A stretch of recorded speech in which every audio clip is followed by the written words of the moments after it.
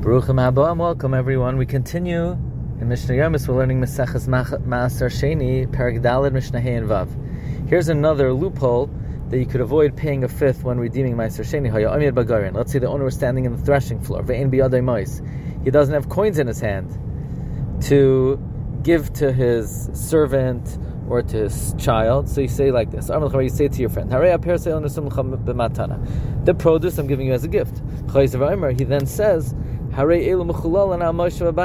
redeeming it through the coins in my house. So he's not the owner anymore, so he could redeem it for without paying a fifth. Now we're going to learn regarding redeeming Ma'aser Sheni by buying or selling it, but the price fluctuates between the time that you sold it and it was paid for. So Mashach Imena Maser B'Sela. Let's say the buyer of the produce, he draws the Ma'aser Sheni from the seller when it was worth one sela. So that means the sale price is a sela. But he didn't have a chance to redeem it. So the buyer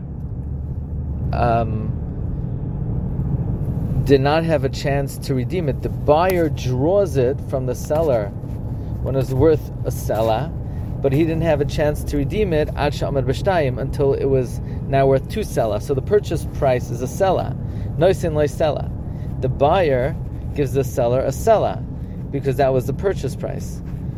But in order for it to be redeemed, he has to pay another sela. Umastaker b'sela. The buyer gains a sela because he paid one sela for something that's worth two slam, but he has to redeem for two sela. So the buyer completes the redemption by designating another sela Ma'aser Sheni, and the first one that he paid belongs to the seller, Ma'aser Sheni Shalai, and the second Ma'aser Sheni sela, with which he completed the redemption, belongs to the buyer. What about vice versa? The buyer draws it at two sela, so that the sale price was set at two sela. But he didn't have a chance to redeem it, to pay for it, until it was only worth a sela. So the purchase price is two sela, but he didn't have a chance to redeem it until it went down to one sela.